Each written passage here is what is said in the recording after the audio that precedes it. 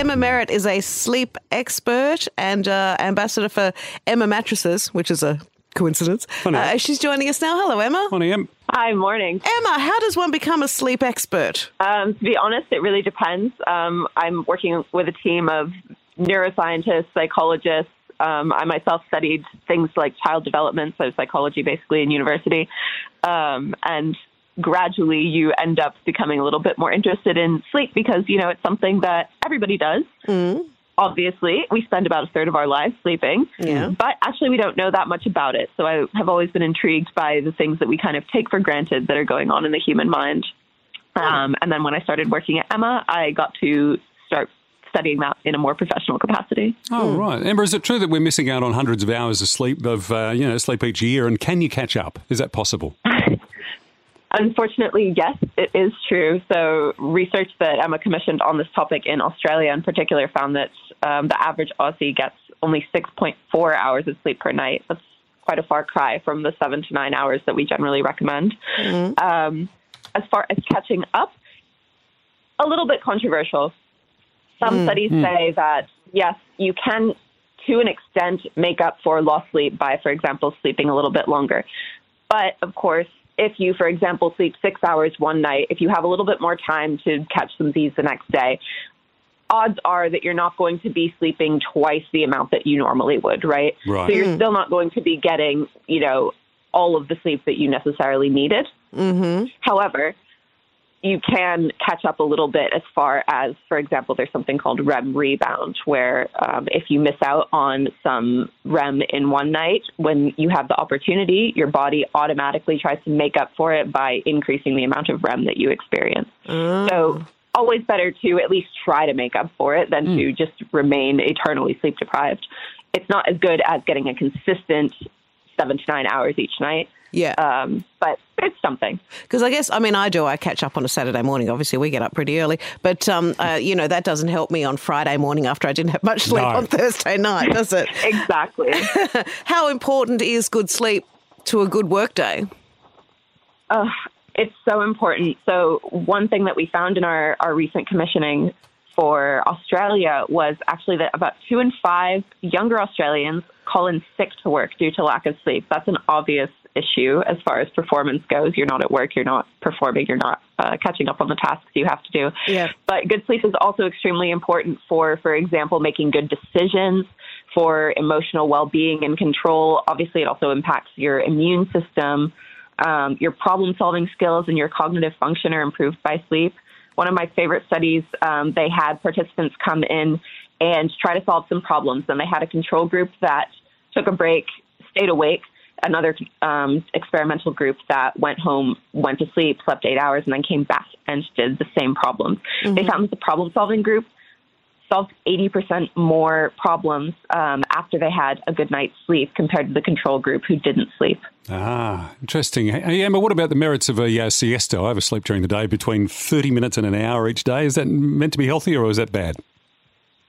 It's definitely good for you. So our general recommendation right off the bat as far as napping goes is if you have trouble falling asleep at night, skip the nap because that means that you are not tired enough when you're going to bed.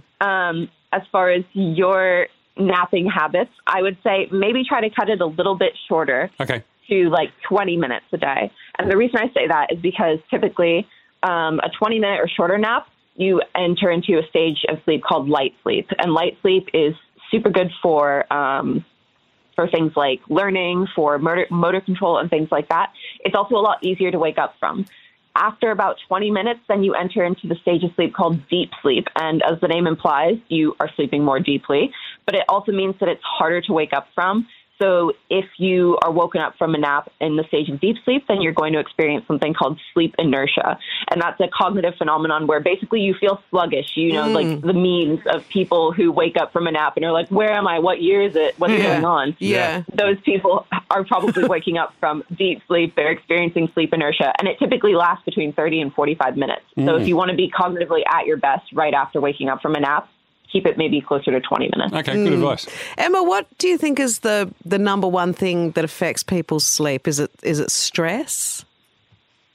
Stress for sure. Nowadays, especially, I think the vast majority of people that I talk to who have problems with their sleep complain about some form of stress, either family or work or just general anxiety. I mean, we all know the past 3 years in particular have done quite a number on our mental health. And so people need more than ever now to focus on mindfulness techniques, on finding ways to wind down and figure out what feels good for them in the evening to relax and kind of turn off that nagging voice in the back of their head about tasks unfinished or things that they want to do tomorrow. Okay. Yeah. What about bright screens just before bedtime? I've been told that many a time. Don't look at your phone. Yeah, the bright screens can definitely have an impact. Blue light, for example, may impact your body's response to produce melatonin, which is an important neurotransmitter for promoting sleep, essentially.